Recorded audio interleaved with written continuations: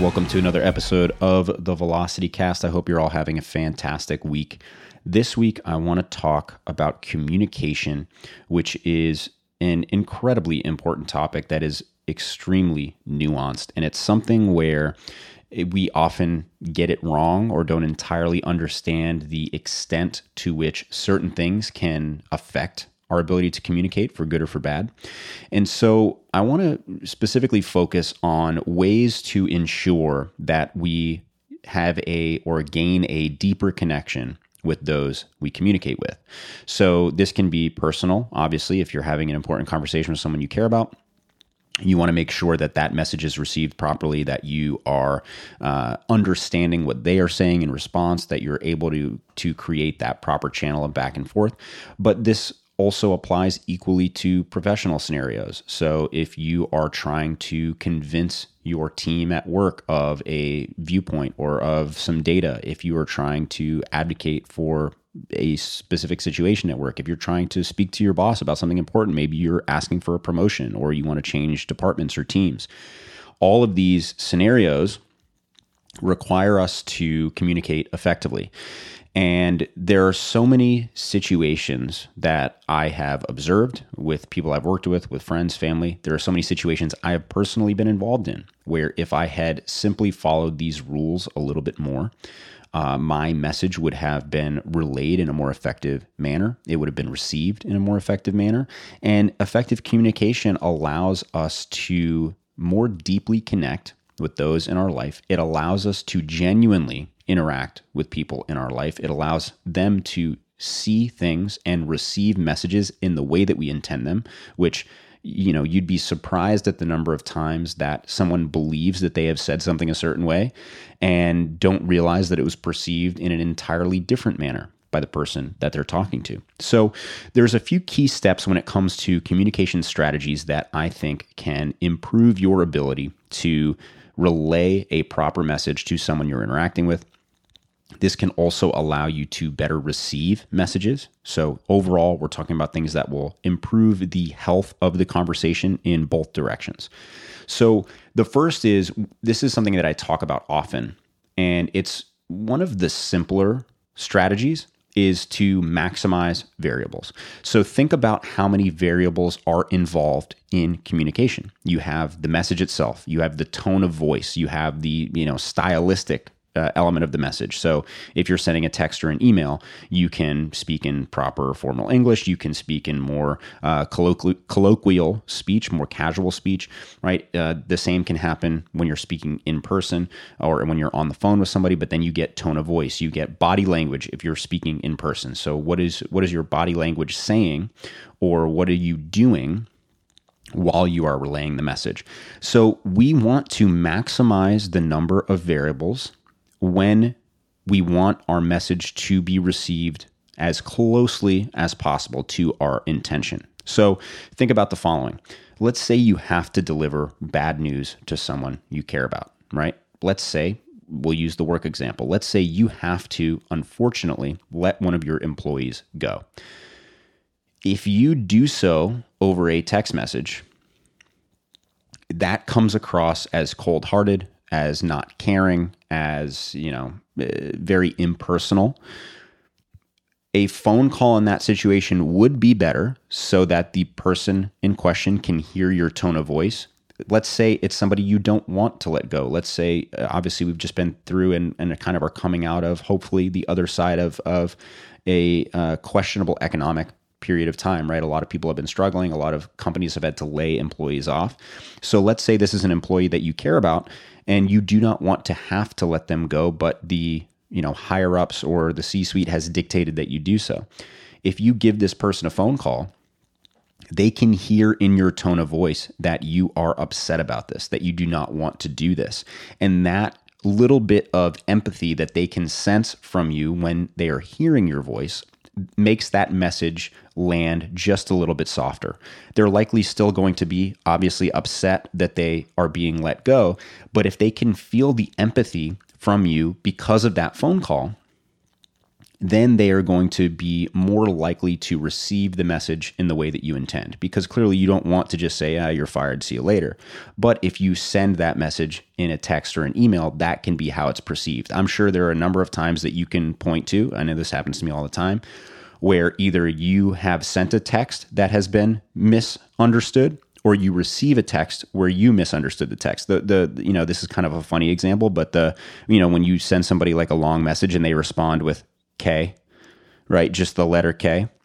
Almost always you assume that person's being passive aggressive and that they're mad at you. Sometimes, and I've learned this with some people I talk to regularly, they just literally don't like texting or sending long messages. So a K from that person is likely not passive aggressive at all. They likely mean nothing by it, but it's very easy to read into that. So let's take this example one step further. So you have to let one of your employees go. You are not happy about it. You wish you didn't have to do it. But let's say you then, and this is really what you should do for any important message, if at all possible, is let's say you deliver this message in person. Now, a lot of people avoid this because it is uncomfortable sometimes to deliver bad news in person. So they resort to either a phone call, or this is where some people resort to a text or an email because they don't want to deal with the discomfort. But you have to respect the conversation enough to be willing to be uncomfortable in order to relay the message properly. So now let's say you are this boss who needs to let an employee go. You're sitting in your office. Maybe you sit at a smaller table with them so you're not, directly across from them at the desk and kind of creating that power dynamic. So maybe you sit down near them or next to them. You lean in a little bit or kind of turn your body towards them to create open body language so that they understand that you're trying to be tender or caring in that moment. On your face, you can see the expression, or they can see the expression, that you're pained to deliver the message that you're about to deliver. You don't really want to, but you have to. And then you proceed to be empathetic, to speak with the same tone of voice as you would have on the phone and say, let them see and understand that despite the fact that you have to do this, you aren't happy about it and you feel bad to have to deliver that news. In that scenario, while the person in question is likely still going to be upset about the news, all of those variables are going to make the conversation go way different than if you just simply send a text. So when it comes to communicating effectively, you have to think about maximizing the number of variables. And in some instances, this isn't necessary, right? Like if you're just saying, hey, what do you want at the store? Or whatever, like that can be a text message. That doesn't necessarily need to be an in-person conversation, although it certainly can be. But the point is, there is a direct correlation to the number of variables required and the importance of the conversation. So if the conversation or the subject matter is something that is important or potentially sensitive, then you want to maximize the variables in order to deliver that message properly. If it's something, simple or small, then cool, text message is fine, email is fine, whatever, that's totally okay. Now, when you're actually talking to somebody in person, you want to focus on making what we'll call strategic eye contact. And so eye contact has two phases, one when you are speaking and one when you are listening.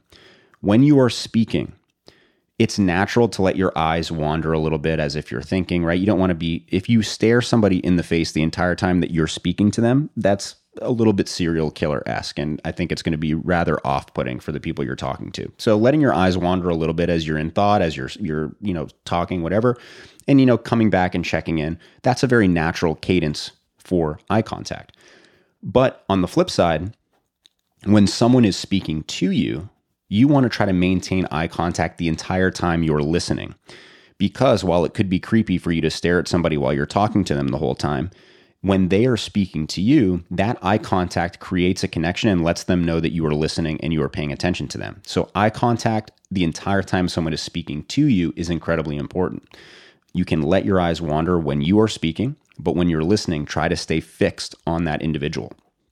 Now, another element of this and an extension of this is when we are listening, you want to focus on listening to understand, not listening to respond. So if someone is speaking to you, your goal is to try to take in that information as accurately as possible. So instead of thinking about what you're going to say next or how you're going to respond to what this individual just said, what you should focus on is taking in that message or that information in the best way possible. So maintaining eye contact while they're speaking to you, making sure that you are giving them your full and undivided attention. Your phone should not be anywhere involved in this situation. It shouldn't even be on the table, even if it's face down, because if that phone is out, the person who's talking to you instinctively feels as if you don't care. You also want to make sure you're maintaining open body posture or open body language. So turning towards them instead of turning to the side. So listening to understand. And now a trick you can do here is try to repeat what they just said or summarize what they just said and maybe ask a clarifying question. So if somebody tells you a story or kind of explains something that happened at work, then you can, when they finish speaking, say, okay, so let me get this straight. What you're saying is X.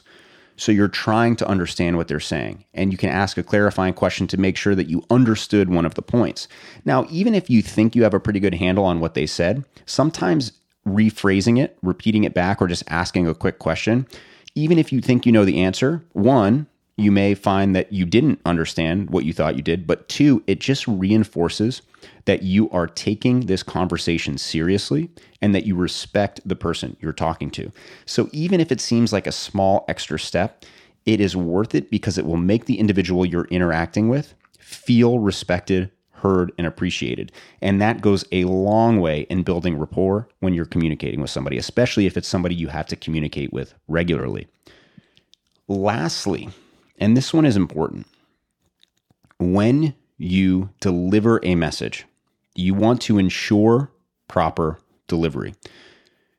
You can think that you did all of these things right. You can think you maintained eye contact an appropriate amount. You had good body posture, good body language. You delivered the message in a way that you thought made sense. Even if you do everything right, there is still a possibility that your message will be received improperly because communication is two-sided. It requires all of these things on the side of the person giving the message or saying the thing. But then that message needs to be deciphered, received and deciphered by the person who is receiving that message. So you could be speaking to somebody and think that you're being clear about something, but when that message gets to them, they then need to interpret that for themselves and they need to understand what you're saying. And even if you've done everything right, there's still a lot of opportunity for that message to be misinterpreted, for things to get jumbled up, for them to maybe not pay attention for a quick second and not hear something. So follow up at the end of a conversation, especially if it's important. And this happens a lot with spouses, right?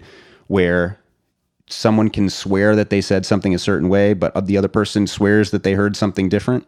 So just take the extra step when you say something or when you finish communicating with somebody to make sure that they heard things in the way that you meant for them to be heard. Say, did that make sense? Or do you understand what I'm saying? Or do you have any questions about that? Or, did the way that I say that work for you?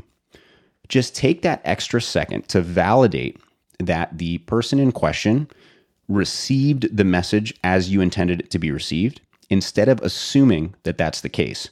Because a lot of times assumptions in conversation is where the problems arise. And it's also what causes frustration and argument, because people don't realize that their messages can be misinterpreted, and they assume that the other person wasn't paying attention if they heard something different. And then people get defensive and they're like, well, this person wasn't paying attention. Clearly, they don't know what's going on. And that leads to arguments. It leads to further communication breakdowns. It leads to situations where two people can assume something and never talk to clarify and then become mortal enemies at work, right? I've seen instances where people hold grudges where, they misinterpreted a text message that somebody sent. And instead of bringing it up with them and trying to make sure that they understood properly what that person was saying, they just hold the grudge and assume that that person was mad at them. They get defensive and then they never want to speak to that individual. I'm sure you can point to examples in your family or in your friend groups where something like this has happened, where as soon as the two parties in question actually address the elephant in the room and talk about it, they realize how silly it is. but it's very easy to hold on to those moments. And one simple communication breakdown can cause massive rifts between people, professionally, personally, all over the place. So when it comes to communication, right, as a quick review, try to maximize the number of variables, right? Give important messages in person. The more important, the more sensitive the message, the more variables you need to make sure it's received properly. From there, make strategic eye contact. When you're listening, full eye contact. When you're speaking, you can let your eyes wander, but always bring them back. From there, we want to listen to understand, not listen to respond. Ask clarifying questions. Make sure you heard things properly. And then when you are the speaker, the last step is ensure proper delivery. Make sure your message has been received in the way that you intended it to be received. If you can do these simple things, you will massively improve your ability to communicate with others, and that alone will improve your relationships personally and professionally. So focus on communication, try to implement these strategies, and until next time, I hope you have a wonderful weekend.